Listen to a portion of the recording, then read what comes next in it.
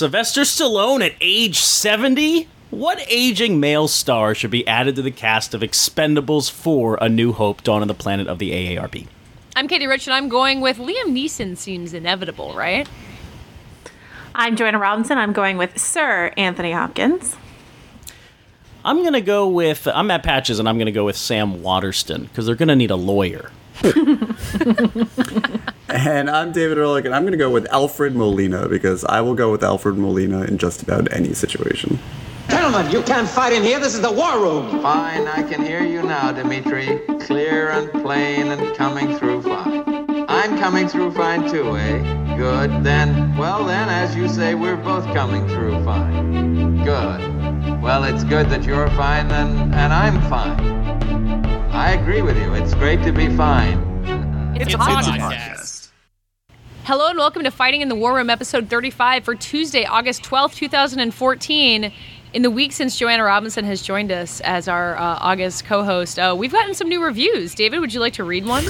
We have 3 new reviews, and I will read them in descending favor that they gave us. The first is by CB Mo and then some numbers. Very, very listenable. 4 stars. Great audio quality. The second from DJ Vegas 9. The subject is meh. 2 stars. This podcast usually features hacks on hacks on hacks, unless they have Joanna Robinson on. No insight or discussion on movie news. Highly suggest trying out the Screen Rant Underground podcast. Hey, there you go. We're very transparent and open to all reviews. I think it's bold of us to read these. Interestingly, this will be we're the true heroes, I think. This is going to be one of the few episodes where we actually do talk about something that could qualify as movie news. And finally, 1 star, Palm of 40 Sorrows. Subject, lost a listener. Been listening since the Opkino days. Found David a useful member, but am no quit of them because of him. His sneering condescension towards any Marvel movie is now a mania, and he cannot even wait his turn before he starts in with his nonsense. What happened to you, David? Good riddance, David. Oh. Learn not to be such a snob. Wait, did Dave write this review? Is that why he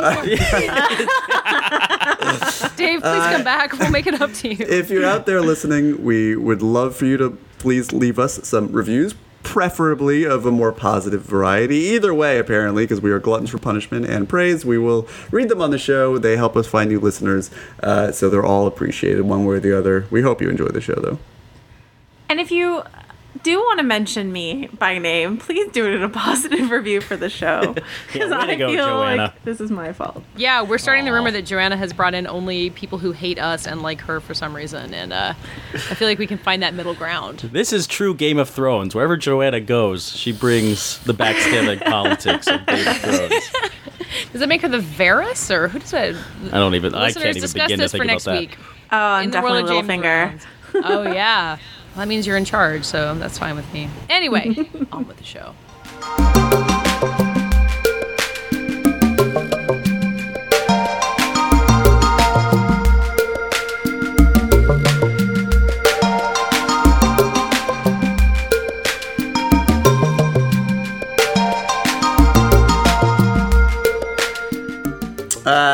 We will be talking about Robin Williams' untimely death, which occurred, if you're listening to this on the day we premiered it on Tuesday, it happened yesterday, in our 3rd segment. But we're going to start off with something we had already planned on talking about, which is prompted by Bryan Lee O'Malley's wonderful new graphic novel, Seconds, which Bryan Lee O'Malley being the author of Scott Pilgrim series. And Seconds is either his 2nd or 3rd. Truth be told, Seconds is probably the 2nd English language graphic novel that I've ever read in my entire life, and the first was Mouse. So I am hardly the expert here. I think I've read Drawn and Quarterly has been putting out a number of really beautifully packaged old mangas about World War II in Japan, which I find fascinating. I read those regularly, but other than that, you got Seconds and Mouse. And so you didn't even read Scott Pilgrim. I didn't even read Scott Pilgrim. Interesting. And Didn't we establish that you had read Watchmen? That's our dirty secret that I realized after I tweeted something to that effect, that I actually had read Watchmen on a plane. But that will also, I'm glad you brought that up, because that's going to factor into this conversation as well. But Seconds, it appealed to me because a lot of people that I trust were saying very good things about it, but it's also beautiful. It's a beautiful hardcover single volume work. It's lushly color animation. It really is a beautiful object to own and have on your bookshelf. And as somebody like me who fetishizes the likes of Criterion Collection and graphic design and things like that, regardless of the quality of the text, which I was pleasantly surprised, I guess, was really wonderful. This was something that I wanted to have. But what was really a really interesting phenomenon of reading Seconds is that, I think whenever I read anything of any medium, my tendency is simply to imagine what it would be like as a movie. And with graphic novels, that is a much more streamlined process than it is with text-oriented novels, because they're essentially, especially when they're done well, they're very vivid storyboards. But Seconds really doesn't leave much wiggle room because it feels like the storyboards for an Edgar Wright film. And of course, Edgar Wright directed the Scott Pilgrim film. And someone was telling me that it's sort of on the record that Bryan Lee O'Malley was deeply influenced by Edgar Wright's style for the sixth and his adaptation of his own books for the sixth and final volume of Scott Pilgrim. And what Seconds seems to leave very little wiggle room because it feels like a storyboards for an Edgar Wright movie. It feels like, okay, if anyone's going to direct this, I want it to be Edgar Wright. But on the flip side of that, why would I ever want someone like Edgar Wright to spend his time adapting this? Which none of this has been discussed. This is all conjecture and hopefully won't happen because there's no need for it. I can, by virtue of being familiar with his work and how deeply it's informed this graphic novel, see that whole movie down to the sound right on the page for me. The work is done. And it made me think, especially as we build up to the release of Build Up, I don't know how climactic we're making it, of the new Sin City film. And I'm thinking about Zack Snyder's influence on the genre as a whole, going back to 300 and Watchmen, and then Robert Rodriguez's original Sin City film, of these movies that are adapted from graphic novels, not so much as adapted, but transposed. And we've talked about this, I think, on the show before, but just what is the artistry? And this is sort of what I'm opening up the question, the floor to you guys, is what artistry is involved when you see when you see Zack Snyder's Watchmen and you see 300, and they're literally taking these verbatim comic panels and just putting them in motion that was implied on the page, but is made real with a buffet. Although Edgar Wright does effects. do the same thing in his adaptation. And what's the difference Scott there? Pilgrim. Yeah. Right. So my question there is I find those movies exasperating, and I think that Scott Pilgrim is wonderful. So does it simply boil down to the content? Is Edgar Wright doing something fundamentally and formally different to elevate these panels into something new? What do you think? I think he is, because the danger of taking something, square flat panels, and putting them on the screen is that you get a flat affect, and that's what I felt in Sin City and 300. I still liked it better than I thought I would, but I think those movies are flat emotionally. And because Edgar Wright is such a dynamic director, not just with Scott Pilgrim, with all of his stuff, his quick cuts, all of his action sound effects that he uses in the Cornetto trilogy, he's perfect for this medium. And I agree with you. I read about half of Seconds today, and I could hear Bill Hader's voice for the narration on the page, and there is such an incestuous relationship now between Bryan Lee O'Malley's work and Edgar Wright's stuff, and the style of Seconds is exactly the same as Scott Pilgrim, graphic novel wise, but it's his own thing. It's even better, I think. And but isn't it less informed by video games or by a kinetic style? I flipped through the first few pages of this, and one thing that stands out is that the main character, despite all of her surroundings being pretty naturalistic, I would say, she is kind of this classic Japanese chibi, or this kind of small, bright-eyed. That's what Scott Pilgrim looks like too. Well, that's not I don't know. I don't know how much you read, or if you confused the main character for her sort of the red-haired girl with the spike. She's short and spiky hair. She does have big eyes, and especially when you contrast her with the guy who plays her She's ex-boyfriend, much more chibi who looks than the rest of them. naturalistically drawn, more so than her. I could see that, but there isn't the video game influence, but there's still that kinetic energy off the page with the way she moves. When you reflect on Scott Pilgrim, the film, having seconds so fresh in your mind and seeing sort of that incestuous relationship, as you noted, between Edgar Wright's style and Bryan Lee O. Malley's, not that we're necessarily interested in tracing its origins right now, but can simply point out existing in the wild, does it cheapen your affection for the Scott Pilgrim film or for what Edgar Wright brought to the property? Does it, like, how do these things inform one another, and why? I just, like, would there be any value, even if you've only read half of Seconds, in making it into a movie? Or is there a certain strain of graphic novel, and I open this up to people who've read more than I have, that doesn't invite that sort of adaptation as much because it does such a good job of leading your eye and having your eye sort of leash along your imagination? I mean, I'm fairly new to reading comics and graphic novels in general, but I think that Bryan Lee O'Malley's style, I would love to see Edgar Wright do this, actually. I disagree with you. And if Bryan Lee O'Malley does one more thing, I would love an Edgar Wright, Bryan Lee O'Malley trilogy to, like, just have. You're already going to the trilogy. And, like, see, but then stop there. Stop at the trilogy. But, you know, I'm like, I'm already casting it. I'm like, oh, Mae Whitman and, like, all these, you know, like, I can see it and I want to see it. But and isn't David's point that it's already kind of, like, you can see it already and therefore it doesn't need to be a film? Like, do you need them to spend the money? Do you need them to spend the time? Like, isn't it all there for you? What would you be getting out of it that is not provided by the graphic novel?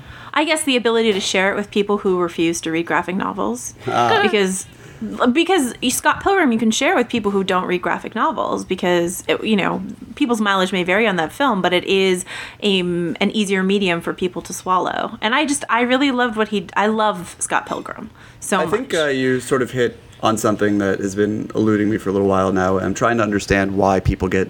It goes back to, like, Harry Potter and things like that, where these people, fans know these stories, they know these properties so well. It's like, what can you possibly be excited? What sort of surprises could there be in store for you? And you see it with Marvel fans now, where it's, they want to know who's playing every character, and they know what arcs these characters are following. And I'm like, what is in this? Well, the thrill of the decision, the thrill of seeing it executed in a different medium. There's something, I mean, even the Zack Snyder films, I think 300 is more successful than Watchmen in this way because we're less familiar with 300, the comic book. But I don't want to stray away from Joanna's point, which was that I think, especially in these fandoms, there is a very real desire to that excitement of sharing these things. I think, the Scott Pilgrim crowd that was really mobilized in army-like fashion for that movie, and much good it did for its box office, but they were doing it because they had this thing they love, and finally somebody put a megaphone to it and allowed their love to be validated and shared in a much wider capacity. But than it that's was not why before. Edgar Wright made the movie. I mean, no, he must have a same thrill about wanting to lift this off the page and animate it. But it does sort of. I'm not sure if this is at all motivating Edgar Wright. I think Edgar Wright probably understood how the Scott Pilgrim graphic novel could,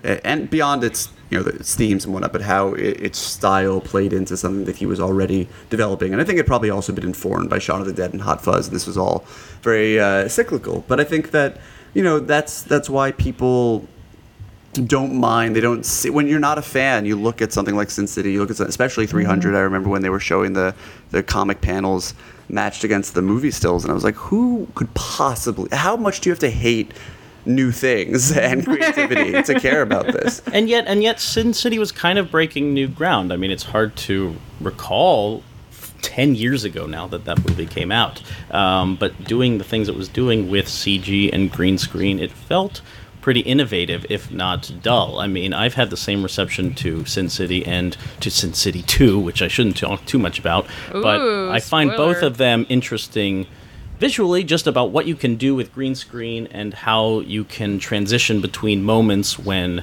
it's not quite mocap, it's not quite live action, it's somewhere in between, and how can you have these really dynamic frames that seem only possible when you're illustrating? I mean, to just put them into movement, I can see the appeal. I don't think Robert Rodriguez has the ingenuity to really push it beyond that, like Edgar Wright, who finds an essence to Scott Pilgrim, to make this kinetic energy dance along the floor and like have these big battle scenes and ignite the screen with gaming imagery and see what that can do when fused with film. I mean, Sin City really is just a couple moving pictures, but it was one of the first, and it has an appeal in that way. There's no reason to have a Sin City 2, really, because we've seen it done, and I feel the same about 300. 300 at least continued to push the envelope and tried to be these kind of living paintings, this kind of animated chiaroscuro in some way.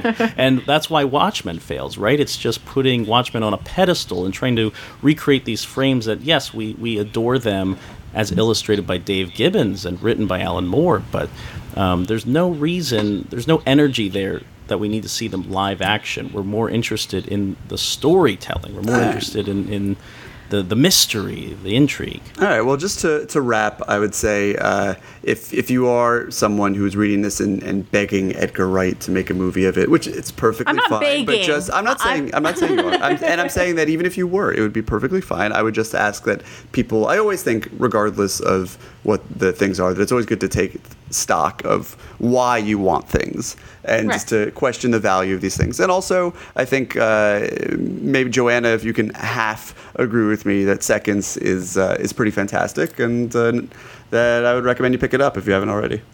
It's got amazing stuff for women, which is always, my boring banner that I want to fly. But if you want to talk about the Bechdel test, like this story passes out with flying colors. And the last thing I want to say about Edgar Wright's style is that, even in a movie like Hot Fuzz or even going back to Spaced, like his movies sometimes look like a storyboard. Well, he'll have shot of the door closing, shot of the coat on the door, it's not a fluidity. He was already telling stories in panels. And so it's a natural fit.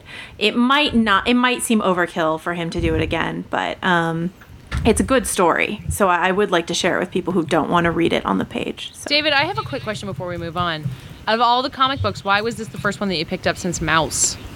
Why this one? Well, like I said, I mean, it's a pedigree that I'm familiar with because I saw and loved the Scott Pilgrim movie, but you never read the Scott Pilgrim comic. No, and it's a beautiful thing. I mean, it's really, design goes a long way with me. So packaging. Would you ever go back to the Scott Pilgrim comic? I have read the first half of the first one, and after I'd seen the movie, and I was like, why am I doing this? Like, they are so symbiotic. I just don't see, life is short. Why? Seems like I've seen this movie. It's the same.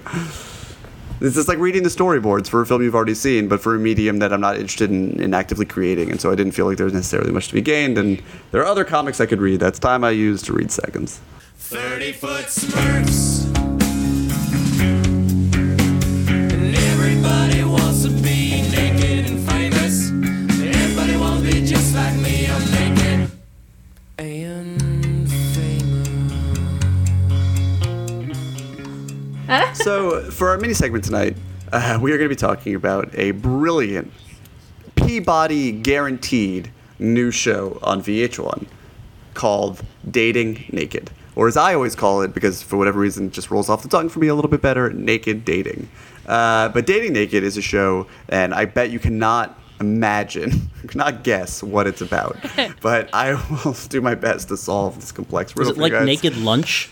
It is. I can think of at least two things wrong with that title, Patches. It is not at all like Naked Lunch. It is. William S. Burroughs could never have imagined something this grotesque and amazing. It is a dating show where it's an hour-long dating show.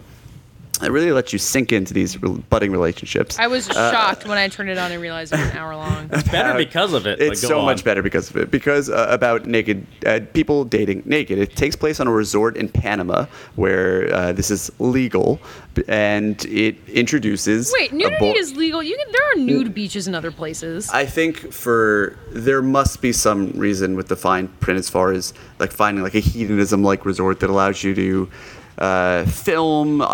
There's some reason that's justifying the costs. Maybe it's tax breaks, who knows, but they do it in a resort in Panama. It's the same place every week. There's a guy and a girl. They're both completely naked. There's this hilarious host who tries to use really dime store psychology to justify the entire sort of gauche experiment. She's like, being naked is really allows us to strip ourselves of all of the walls that we put up in modern society. It's like, you're no more social media and no more irony. It's just your naked body. I'm like, okay. All that social media at resorts in Panama. Right, and so they go on dates, and each of the main couple, the guy and the girl, get 3 naked dates with, it's always been a member of the opposite sex. They've yet to air a gay episode, but they've only had 4 episodes so far, I believe. And at the end of every night, everybody convenes at a pool, and invariably, they all immediately take off their clothes because there's alcohol, A, and B, they've all already been naked together, so they're like, what the fuck? And then... Literally, yeah. Yeah, and then a bunch of them have sex, or don't have sex, and then at the end of the episode, they choose who they want to be with, and they don't have a lot of sex. There's more. There's a lot more sex than I thought. They're on okay behavior. No, there's. I think it was like the 3rd episode. There's like first night, and then second night she goes back to him. Yeah, I mean, but then the host at the end is always like, "Go start your new relationships," and they're like, "Okay." And then they go back to their 2 separate cities and never see each other ever again. Right, because it's like, "Oh, you live in New York, you live in San Francisco. That will never be an issue in our budding love." Do they do like a follow up to like show what happens to these relationships a month later? There's like a millionaire matchmaker type text at the end, a little postscript that says like, something cute, where it's like, they're now. She finally let him in and stopped playing coy. It's like euphemisms for like he put his penis inside of her. But it's. I think the show is amazing. And I also want. Yeah, why do you think it's sublime? Because it actually it works for me, and I do not like things like The Bachelor, which is very popular. I don't. A lot of people I know, including very smart people. So there's something about The Bachelor that people are on board with. But I like that this show is just one and done with 2 different. Yeah, people. I couldn't be bothered to care and about yet, those being an hour long on The Bachelor for being an hour long is kind of important, right? Like you get to know these people in an absurd way over the course. Like that was the problem with Next, right? It was so fleeting for us, right? And Next was also the problem with Next was that was inherent to its formula was that. And a lot of different shows have had a problem like this as well, but they would introduce the 3rd person off the next bus with 3 minutes left in the episode, and you would know that this was going to be the person that they ended up with forever and ever and ever, or at least for the rest of the episode. Or they would just plow through and next 3 people in record time. But it's just like in 24 or Lost, or when a major thing is coming. There's another show that I can think of that they used to like poker shows all the time. There'd always be these big hands at the end of the hour. Anyway. Well, what I was thinking of was Eliminate, which was like another one of those, like a Next era show. That was one that because I hadn't watched a dating show. I mean, I don't watch The Bachelor either, so it'd been a long time since I'd watched a dating show, period. But this is exactly as simple as early reality TV, where it's like, let's see what happens when we put these people on a blind date, like before everything got so gimmicky. But then they're just naked. I mean, it's the most gimmicky thing, but then all you're really doing is watching these people awkwardly flirt with each other and talk about blurred out nudity that we can't see. I think... And it's kind of hilariously simple in that way. Yeah, but it's like deeper than usual, right? Is it? In the 4th episode, they're like, love, do you think you can be in love once and then be in love again? And these 2 naked people are like but I think trying to do yoga with each other while the one guy has a huge erection. That's the line they've been fed by the producers to talk about. Yeah, but it's glorious. But it takes these dating shows to their platonic ideals, their illogical conclusion with the gimmicks. I mean, it's just like, instead of all these things that are getting more and more asinine, why don't we just take their clothes and see what happens? And it definitely beats Date My Mom, where you just hang out with the parents the whole time. That's a real buzz. Oh, I remember that one. Oh my God. Yeah, there's a purity to it. And I think the real narratives that I'm sure these shows are informed by invisible hands all the time, and there's not a single reality show that isn't heavily manipulated, but there is at least the illusion of purity with this show, in part because of their physical nudity, where it's sort of all unadorned, and I think how do they mic them? What an achievement in sound production! Right? And that is actually I did not think about that.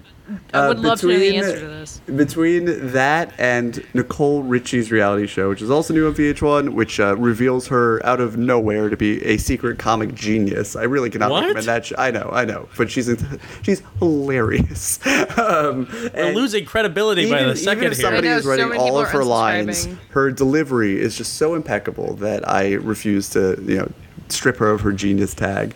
VH1 reality shows, Dating Naked and Nicole Richie's Whatever. Fantastic. Between that and the Nick, you've got a fine summer of television. Completely logical pairings right there. I wish it was really called Nicole Richie's. Whatever. I know. I wish they just gave Whatever. up We don't halfway even have a through title. titling it. Yeah. You know you're gonna With watch Nicole it. Richie. Nicole Richie, yada yada yada.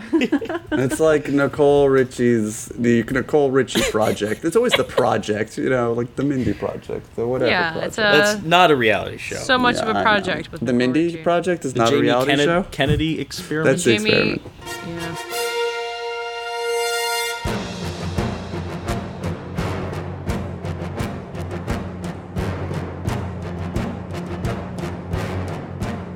So for our third segment tonight, we're going to downshift slightly from talking about dating naked and Nicole Richie to talking about another genius, possibly even eclipses Nicole Richie, I think some would argue.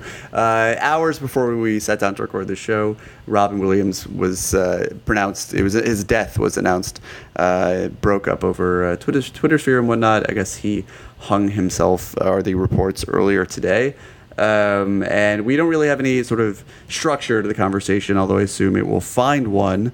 But I think, just to start with, the reaction, the outpouring, I guess was similar to, fortunately I don't have a photographic catalog of how we respond to these things in my mind, but it seemed like the outpouring of support and the uniformity of it was similar to what happened when Philip Seymour Hoffman died, and not very frequently repeated beyond that. I mean, my Twitter feed was completely consumed by this, and all outpourings of affection and love and fond memories and personal stories, because by all accounts, Robin Williams seemed like a pretty phenomenal person to the people that he encountered, despite whatever demons of his own he was facing. And I guess that's really the best you can do. But I think it would probably not be much of a stretch to say that he, even more than most beloved icons who die unexpectedly and well before their time, probably struck a personal chord with at least some of the other people on the show.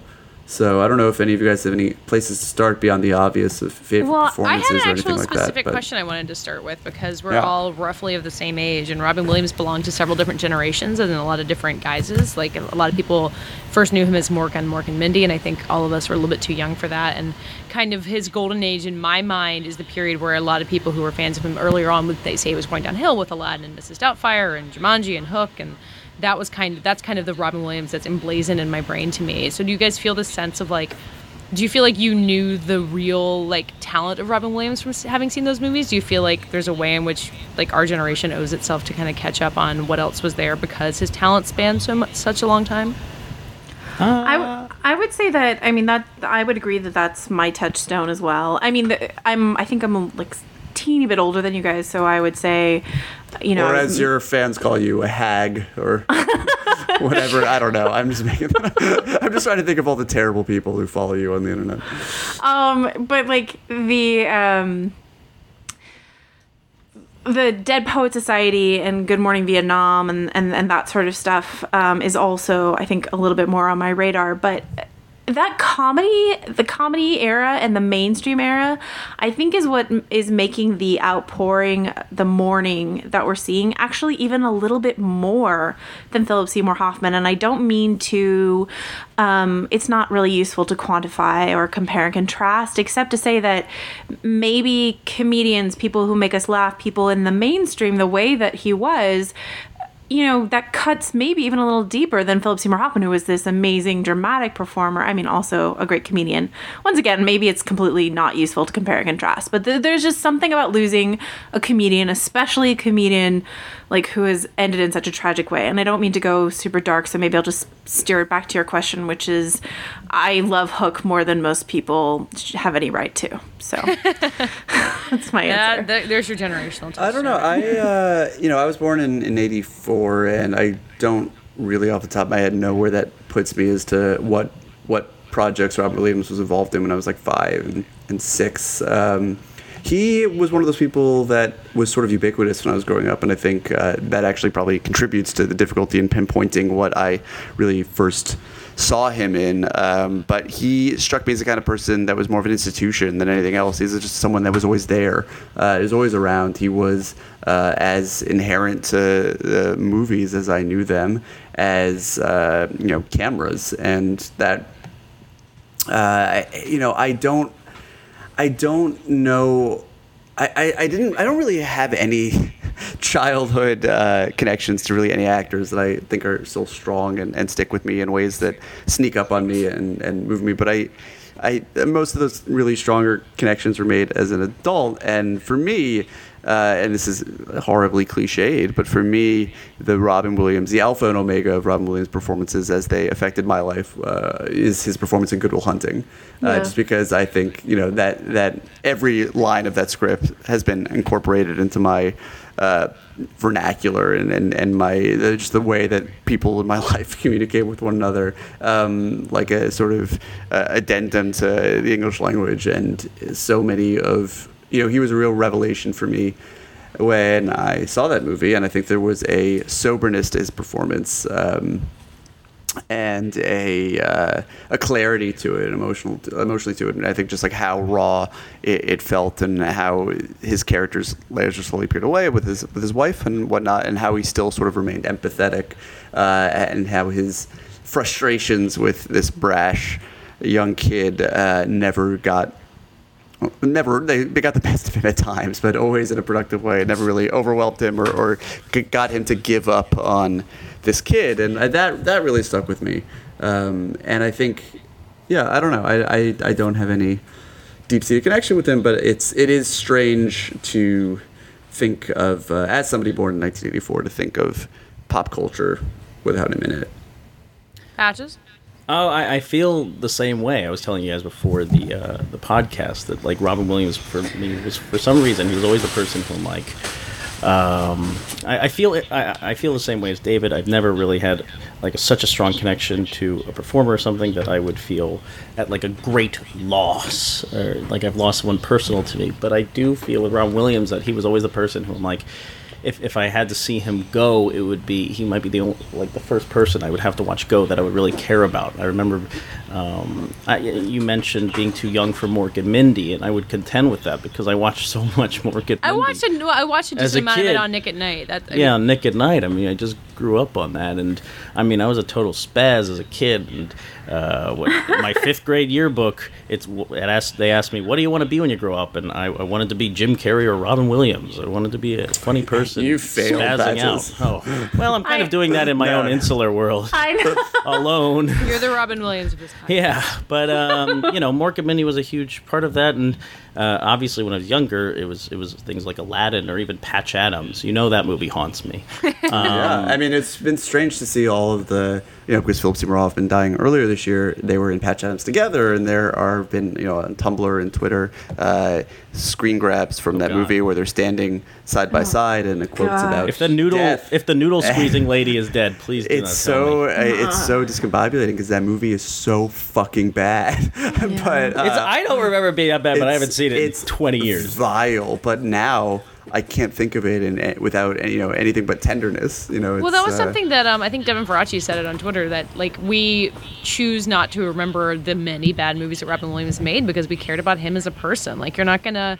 I mean, also I don't think Robin Williams ill of the dead, but like he made bad movies, but we don't really care about that in terms of his legacy because who he was as a performer overall mattered a lot more. I don't think he really had a bad stretch until closer to the end. Like I think that sort of what Death to Smoochie was. Death to Smoochie is very interesting. Jack is so befuddlingly strange and so sentimental in a way that like. I don't know. I find its construction is ridiculous. Jacob the Liar. But from the older Francis Ford Coppola gets, the better I understand. Jacob the Liar, I have that my professor in grad school was the guy I really liked, directed Jacob the Liar. And so I am. I don't name drop. No. I think I think he only said good things about Robin Williams. But I think back to Devin's point is that he it wasn't about the roles he did. I think he was really, and this has been a recurring phrase I've seen over the course of the day, and I think really hits the nail on the head, is that he was one of a kind. I mean, like, you take or leave some of the films he did and the performances he gave in them, but he was inimitable. I mean, there was no one like him, and there will be no one like him to replace him, and I think that makes the void that much more lucid. Two point, like, speaking to that, I watched Good Morning Vietnam a few months ago, and there's how could that have been a movie before Robin Williams entered the picture? I mean, he dominates that movie. Who could do that DJ improv the way he does it? He's going a mile a minute, and it's so essential to what he's putting out into that film. Cocaine helps. Yeah, I mean, cocaine does help. But I mean, That's true. it's still him, right? I don't know anyone who could go Have you guys that quickly. And then I just watched The Fisher King too, just last night. Totally coincidental. Wait, really? Wow. Yeah, and well, because Terry Gilliam has a new movie coming up. So oh no, this is like Good Luck Patches, but the opposite, and about movies. Like Good Luck Chuck. Oh, no. But yeah, so I watched Bad The Luck Fisher King, Patches. Bad Luck Patches. and I feel like he is just running on all cylinders there. Patches, please go see the new Matthew Vaughn movie. Hey, all right, let's. Oh my god! But just speaking of The Fisher King, I don't know if you guys have seen that movie recently, but I mean, it's. Terry Gilliam has a certain sentimental side to him, certain amount of joy, certain amount of eccentricity that and that only Robin Williams seems to reflect. I mean, I like many of his films, but The Fisher King is so special because he finds the perfect proxy for himself to kind of like be kind of delusional, be kind of crazy, and being so pure and joyful. That's Robin Williams in a nutshell, in a way. I remember watching The Adventures of Baron von Munchausen when I was young and not understanding anything until Robin Williams showed up, and then it all made sense. Because he just play the moon in that film. He has like a disconnected head on like a flying saucer thing, and it's just he's the thing that makes sense in that movie when all else does not. That's how I think because of, he's just as crazy. You know? That's how I think of Toys. So we were Remember that movie? Toys. Yeah, Yeah. He's insane, and that's It is crazy. We were talking before we started recording about how I make sense of the social media outpouring for dead celebrities, because I think we are all feeling, it makes sense to me to a certain degree, because we're all sharing the same grief, and we all have almost identical relationships or non-relationships with these people. It's all mediated through the culture, and when somebody that we know in our own lives dies, it's impossible to have that, to share it in the same way, and that makes it a much heavier burden because of it, as perhaps it should be. But and so my resistance to sentiment rubs up against my understanding of why they do this. And I only had one tweet, which was a quote from Good Will Hunting, but I contributed to it in my own way as well. And as long as people aren't trying to make it about themselves too much, I don't really see any problem with it. But someone, immediately when he died, or when the news broke that he died, there were jokes about how we were minutes away from seeing, drawings of the genie, like the empty lamp, and like Aladdin and Apu crying over his grave, which is whatever has been this meme-ification of turning properties against the people who had owned them, and sure enough, we've seen over the course of the afternoon and the evening, hundreds of variations of Aladdin, the genie crying. I think it's Dave Seven's Twitter avatar now is the genie crying. And when someone like Dave Seven owns something like this, I tend to think well of it, because I respect Dave, and I think he's coming from a sincere place. But what do we make of this whole phenomenon? Well, this is just your emotional blockade here. People are close to Robin Williams in like an emotional way. I would point to Katey. Katey, you said something really interesting on Twitter when this all kind of happened about feeling like Robin Williams was a father figure. Oh yeah. But I'm saying this is specifically not about Robin Williams. Like, I'm trying to make this no, but broader. I like your point about. I think it goes back to actually what we were talking about in terms of, weirdly, Edgar Wright. This notion of wanting to share, feel a connection to people, and I think you're right in that we all have a fairly good idea of what the other is feeling, especially those of us who grew up around the same time. Our Robin Williams is pretty much the same we have the same interaction with Robin Williams, and it's a more superficial interaction than if a family member had died. And so then you can understand what other people are going through. You can share it through memes. Not to say it's superficial to cheapen it, because it still can be very emotional, but it's still it's connection through images, connection through quotes, connecting through pop culture, which we do all the time, and I wager most of the people that we interact with on social media do as well. Is there a line though? Is there? And I'm not saying that I'm the one to draw it, and I'm not trying to imply that there is necessarily. I mean, I think everybody is going to have a different barometer for these things. It's hard. But when does it spill over into kitsch? Well, we can't allow that. We can't censor people in that way. You can expect that. You can expect people to post the genie hugging Aladdin for the retweets, right? People indulge in that way. That's like why Facebook was created. There's so many people. I mean, I won't get into details, but like tragedy has struck so many times since I've been on Facebook, and I've watched people, the outpour, who have just seemed to have no connection whatsoever to this thing. They just want to post something because that's how people are. They get really emotional. But I mean, it is important to mention that this is Robin Williams, someone we know on screen. I think when we talked about Philip Seymour Hoffman, we talked about how our relationship with these actors is part of the conversation, and whatever gut reaction we have, that should be allowed to fly, and despite other people's cynicism. Like, I will not disparage people for posting "Oh Captain, My Captain" from Dead Poet Society, because that does move me. And if you want to post Aladdin and the genie hugging, I mean, that probably has a poignant feeling for you. I mean, I just can't censor in that way. And if someone is going to cross the line, wouldn't you rather they cross the line in that direction than into like disaffected cynicism about everything? I think I would. I think I agree with that. Yeah, it's I mean, that connection means something, which is why cinema means things, or why at the very least that movie stardom means anything. And I think even though we may rail against the entire concept of stardom and all of the various things that Hollywood manufactures for us, I think we would all agree that means something. I think it's a privilege. It's an extraordinary and sort of vile privilege to be in a position where you can be upset over outpourings of kindness and fondness. That for someone who is objectively not a war criminal. These are not people mourning the death of a terrorist. These are sincere outpouring. You think of all the terrible things happening in the world, not to take it to the most obvious logical conclusion, but I think what a remarkable thing to be in a position where you are upset about people genuinely having these sort of what are, at least in their purest forms, beautiful thoughts for someone who positively affected their lives.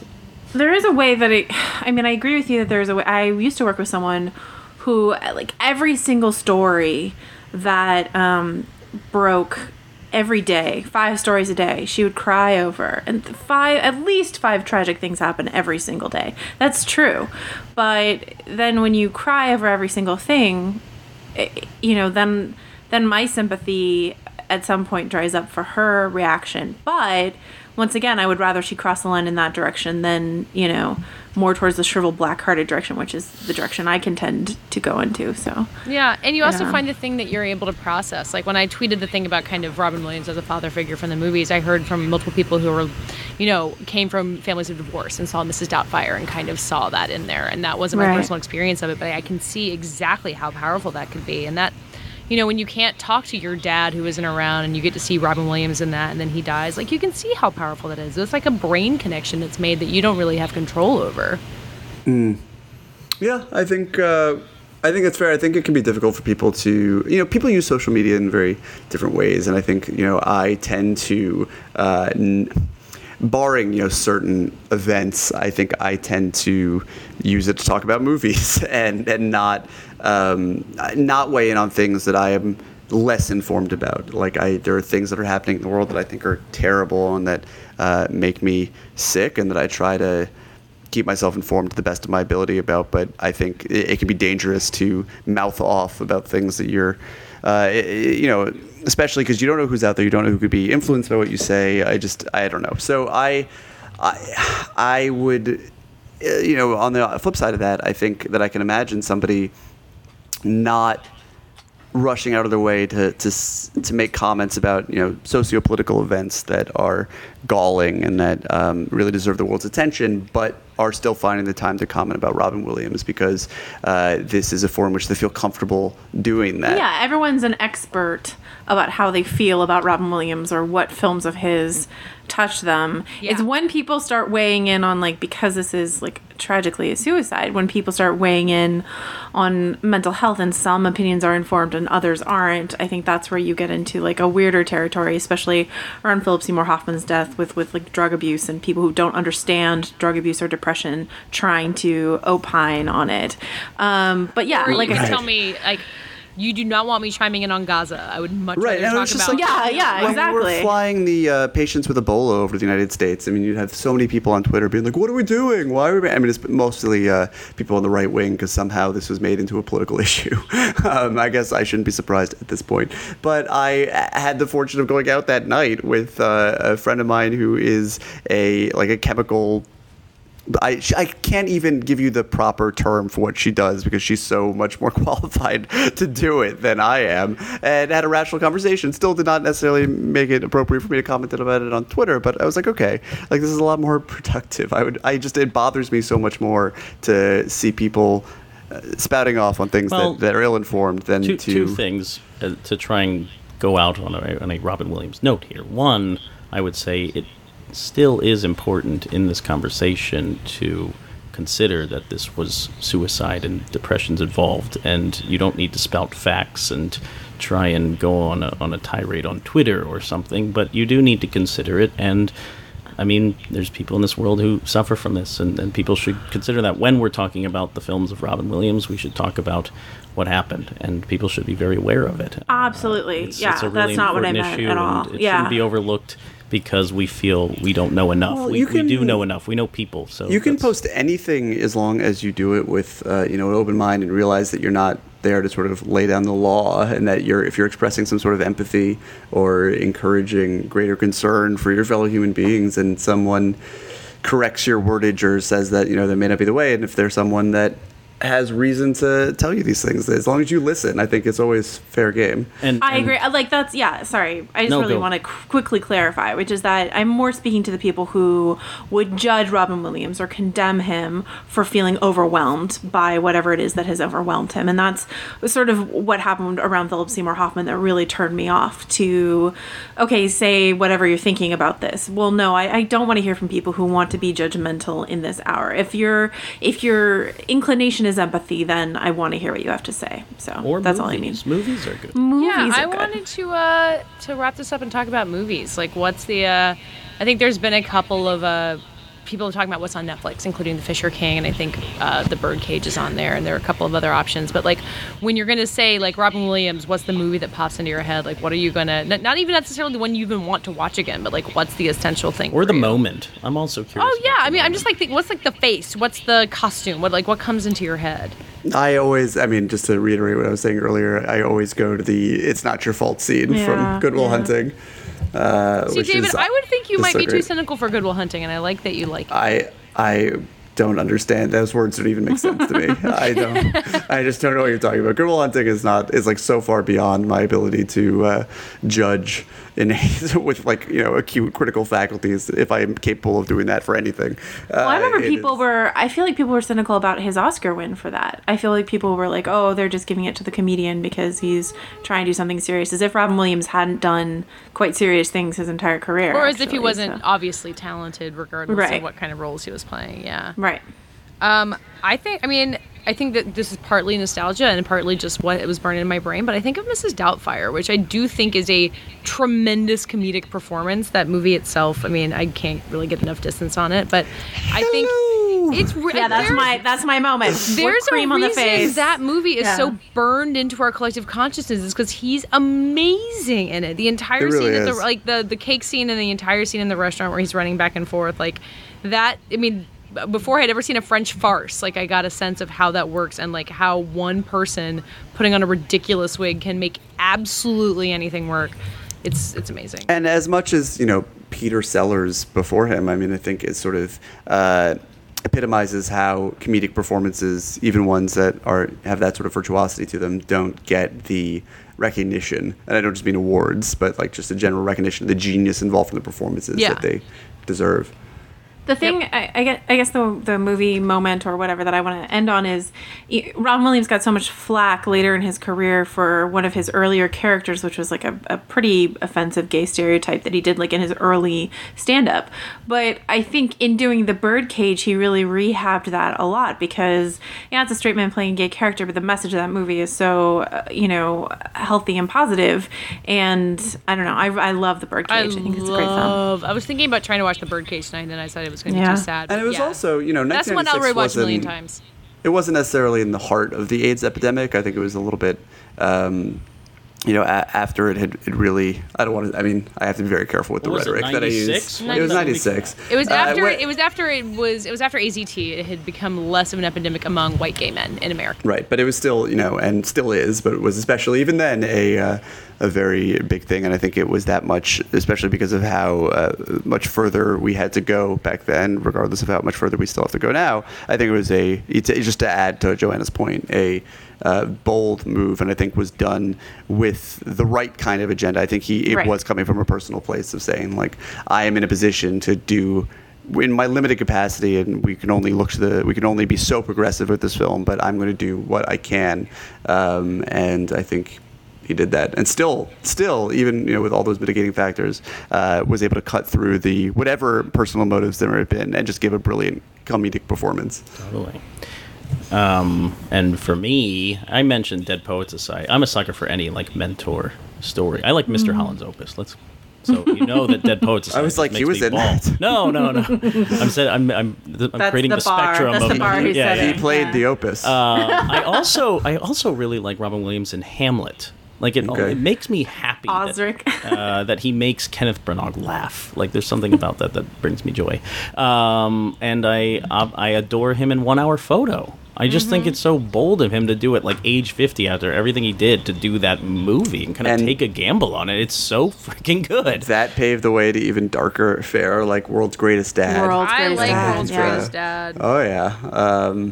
And he did some strange stuff, along with the Jacob's Ladder phase. There was also the Final Cut, and which no one saw. Night Listener, I did not see. Night Listener, yeah. Insomnia.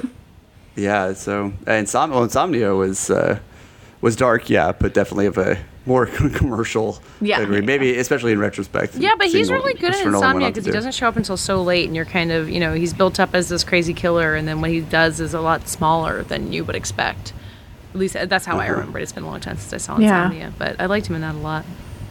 There are a lot of great Robin Williams movies to catch. This is a great legacy he has left behind, and it is sad that that's a legacy at this point, I guess. It is very sad, yeah. To wrap up, I guess echo what Katey said. I mean, we tried to broaden the conversation and take it upon just sitting here and hanging our heads for 20 minutes. Moments of silence don't tend to work very well on podcasts, but we...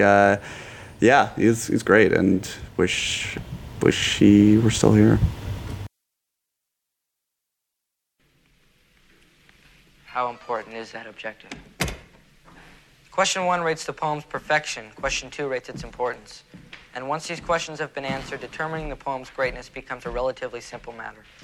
If the poem score for perfection is plotted on the horizontal of a graph... Mr. Keating, they made everybody sign it. Anderson. You gotta believe me, it's true. I do believe you, Tom. Leave, Mr. Keating. But it wasn't his fault. Sit down, Mr. Anderson. One more outburst from you or anyone else, and you're out of this school. Leave, Mr. Keating. I said leave, Mr. Keating.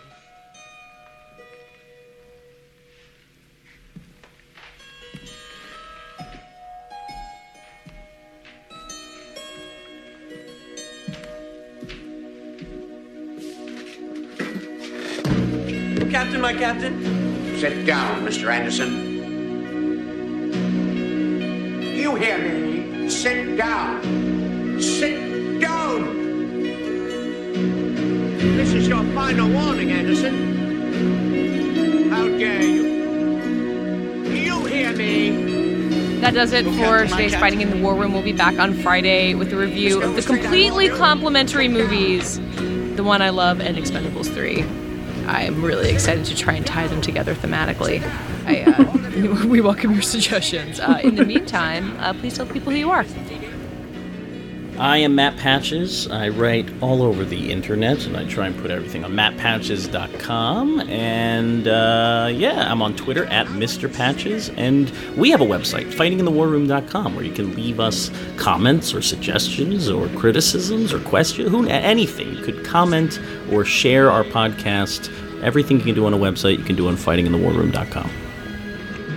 I'm David Ehrlich. I'm the editor-at-large of Little White Lies magazine. You can find me on Twitter at David Ehrlich and at Criterion Corner. And you can find all of us together, along with Joanna, speaking to you live-ish on Facebook, right on our wall.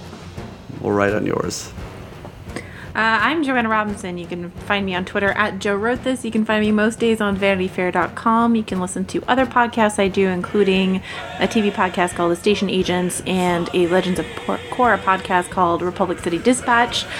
If you want to call into the show, I believe you can call in 914-410-6450 and leave us a message, maybe your favorite Robin Williams impression, whatever it is you want to do.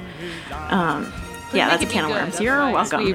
Otherwise we won't play it. Delete. I'm Katie Rich. You can also find me at VanityFair.com or on Twitter at Katie Rich, KateyRich. You can also find the entire podcast on Twitter at FITWR, where you can talk to us about Robin Williams or any number of things, or answer this week's lightning round question, which is... It is in honor of the Expendables 4, A New Hope, Dawn of the Planet of the ARP. Oh, 4, yes. The AARP. What male star would you want to see added to a future Expendables entry? Thank you for listening, and we'll be back talking to you on Friday.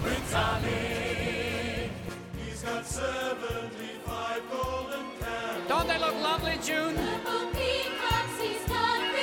Fabulous, Harry. I love the feathers. When it comes to exotic type mammals, has he got the zoo? I'm telling you, it's a world-class menagerie. Prince